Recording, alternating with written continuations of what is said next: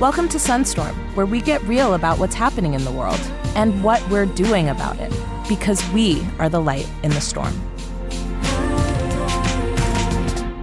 Hi, I'm Ai-jen Poo. And I'm Alicia Garza, and we are back with 2 special bonus episodes of Sunstorm. In these episodes, we'll be talking with a couple of our friends who've been doing the work in Georgia. Because obvi, Georgia is on our minds. Hello. And today, to talk about all of the incredible work on the ground in Georgia is Nsé Ufot. Nsé is the CEO of the New Georgia Project. Under Nsé's leadership, NGP has registered nearly 425,000 Georgians to vote and counting. Nsé is an organizer who's been fighting for labor rights and voting rights for many, many years. Also, she understands what Twitch is and how to use technology to reach and empower more young people. Welcome, Nsé, my friend. I'm so happy to be here with you all. Thank you for having me.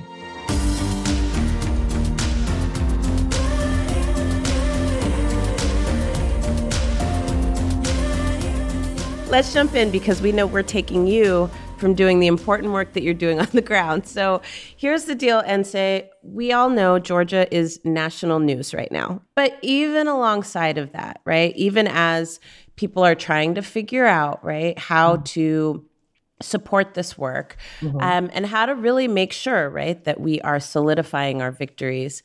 Now, everybody has an opinion about Georgia politics, and they're not from Georgia. So as a Georgian, what do people who don't live in Georgia get wrong about the politics in Georgia? So here's what people should know about Georgia is that one, it's not Atlanta and not Atlanta. That there are 7 like metropolitan areas with, progressive political infrastructure, multiracial, multi-ethnic, progressive majority in the state. So Savannah, Albany, Augusta, Macon, Columbus, in addition to Metro Atlanta. And so people should absolutely know that in this new American battleground state, that there are hella battleground counties, and that it's more than just, like the civil rights movement versus the Confederacy. I think that the other thing that people should know is that it's changing really, really rapidly. It's going to be the first state in the Deep South with a white minority. So people of color are going to make up the majority of Georgians in like 4-5 years max. So by 2025, white people will be the minority. What does that mean for our politics? I think that Georgia is in this place where we're going to either be move towards California or move towards Texas, right? Both of these are majority people of color states. Both of them have a sort of pale, male, stale minority. And the question is, what kind of politics are we going to adopt going forward once we become a majority people of color state? I think that people need to know that the rapper Young Jeezy is not from Atlanta. He's actually from Macon. Okay. Big Boy, the rapper, is not from Atlanta. He's actually from Savannah.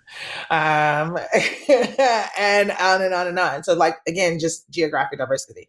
Oh, I also think that rural voter is often code for white conservative, and that's not the case at all in Georgia, that we have what's known as the Black Belt, the rural Black Belt. Imagine a prom sash going from northeast Georgia down to southwest Georgia, diagonally across the state. It's known as the Black Belt. Georgia has 159 counties. There are about 20 counties that are majority Black. Most of them are rural.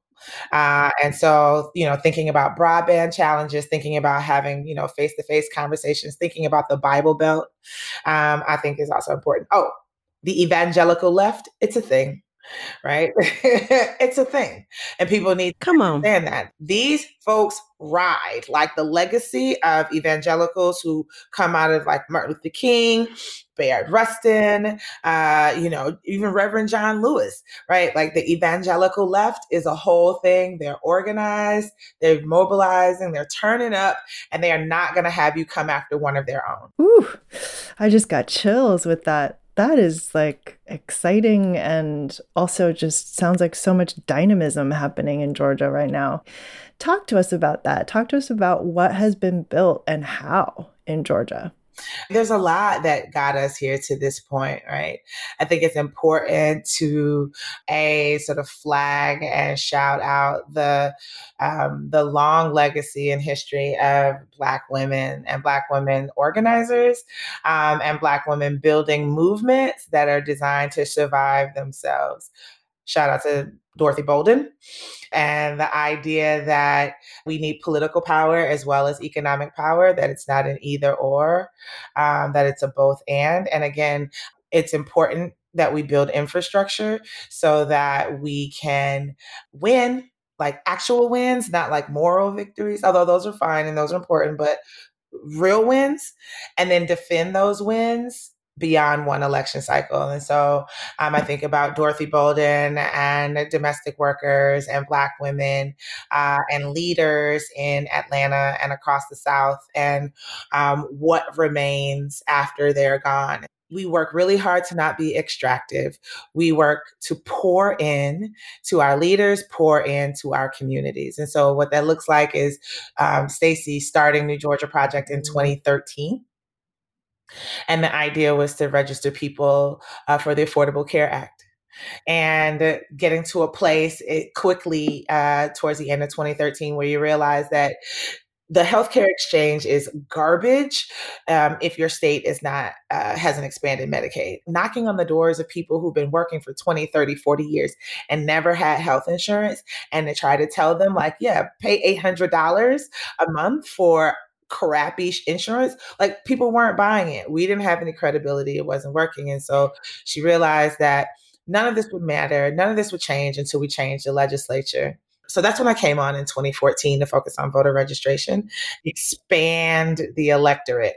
And so demographics is the fire, organizing is the accelerant, the gas that we have put on what's happening. And so trying to burn down these structures that no longer serve our purposes anymore, and trying to build something for the new Georgia, for the new South, that takes into account what our priorities are, what our hopes are, what our fears are for our families, that we elect people who are accountable, who know that we hired them and know that they can get fired. It's New Georgia Project, all these Black women led, again, organizations that are building infrastructure. And that's how we win. That's how it's not a fluke. That's how, if one of us gets taken out, that the work will continue. And I don't offer that lightly. Like, the death threats are off the chain in these days, and it sucks. We know each other, we support each other, we take care of each other, we look out for each other, we share resources, we share research, we get better together. And that's why I'm excited about this particular moment, that folks are starting to see that it's not like a messiah in the wings, or like there's not a puppet master, that there's an ecosystem.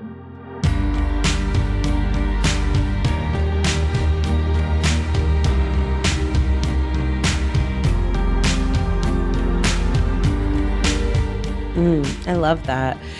Well, speaking of ecosystem, I mean, part of your strategy, as we understand it, is also about changing not just the culture of organizing, right, from like competition to collaboration, but also changing the culture of voting, from registering voters to actually growing active, engaged, civically participatory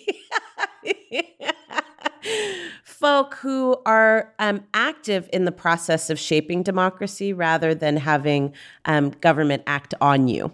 I think that's a really important and visionary perspective. So tell us a little bit more about what you mean by changing the culture of voting and why we need to be aware of that. Yeah, I mean, I think historically, voters of color, particularly Black voters, have been treated like just mobilization targets, right?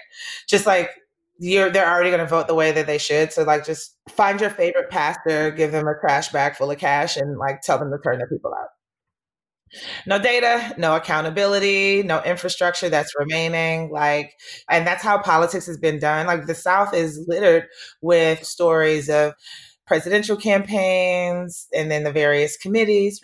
Again, historically coming in and finding normally a dude, normally a pastor, and not actually investing in the infrastructure. And so they don't really start talking to people until after Labor Day of an election year because they didn't see them as persuasion targets.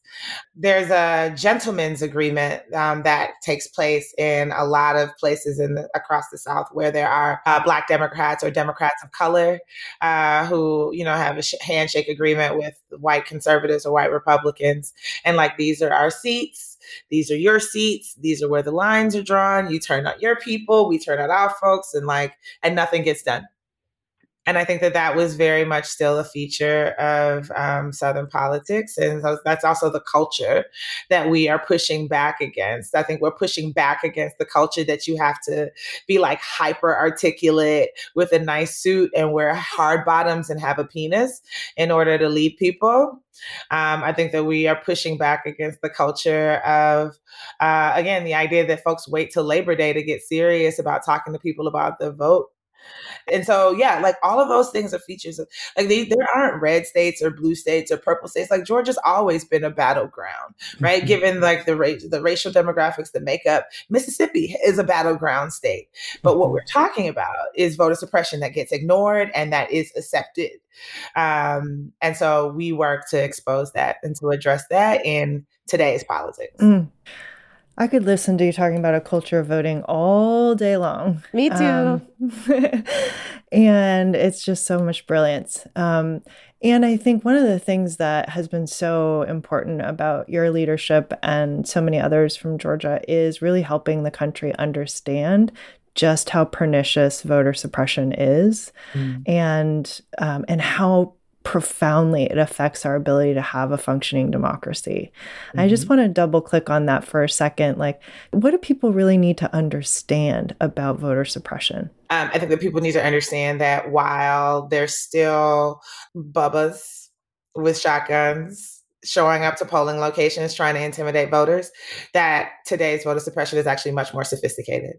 And that organizers who are working, electoral organizers who are working to, win elections and then win on policies, have to meet that sophistication with sophistication. And so, my individual background, right, I have research, data analysis, technology, gaming, artificial intelligence. That's my jam. That's my personal secret nerd jam.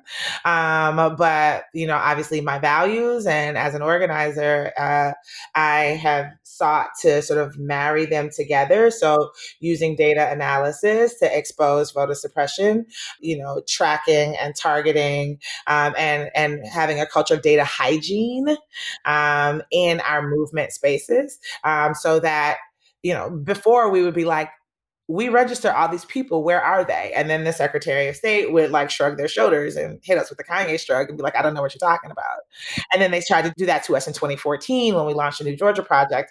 And I replied with the names, first name, last name, birth date, the date and time, the street corner that they were registered, the organizer that registered them, and what position the sun was in the sky when they were registering them up, right? And it helped us in court. And it helped us tell the story about voter suppression and what it looks like in today's elections in Georgia. Nsé, you're absolutely amazing. Thank you so much for taking the time to talk with us today. You inspire us every single day, and that's not just true for Ai-jen and I. Sorry to speak for you, Ai-jen, but I think you can.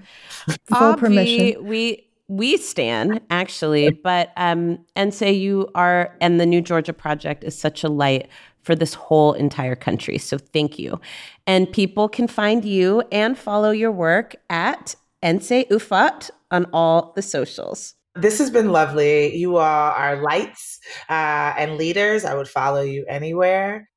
Y'all are in my village. So I'm happy to have you in my village and to be a part of the ecosystem and to learn and grow with you all and to do dope things. Yes, let's keep doing dope things. We love you. We're with you, here for you, and so excited about everything you're leading. Oh, yes. And thank you, listeners, for tuning in to our special bonus episode of Sunstorm. Don't forget to check out sunstormpod.com, where you can catch up on all the Sunstorm conversations, and see you soon. Sunstorm is a project of the National Domestic Workers Alliance in collaboration with Participant. Sunstorm is executive produced by Alicia Garza, Ai-jen Poo, and Christina Mevs Apkar. Sunstorm is produced by Amy S. Choi and Rebecca Lehrer of the Mashup Americans. Producers are Shelby Sandlin, Mary Phillips Sandy, and Mia Warren. Original music composed by Jen Kwok and Jody Shelton. Well, we're so happy to have you, and too bad our listeners can't see this video because your glasses, chef's kiss, absolutely excellent. It's a thing.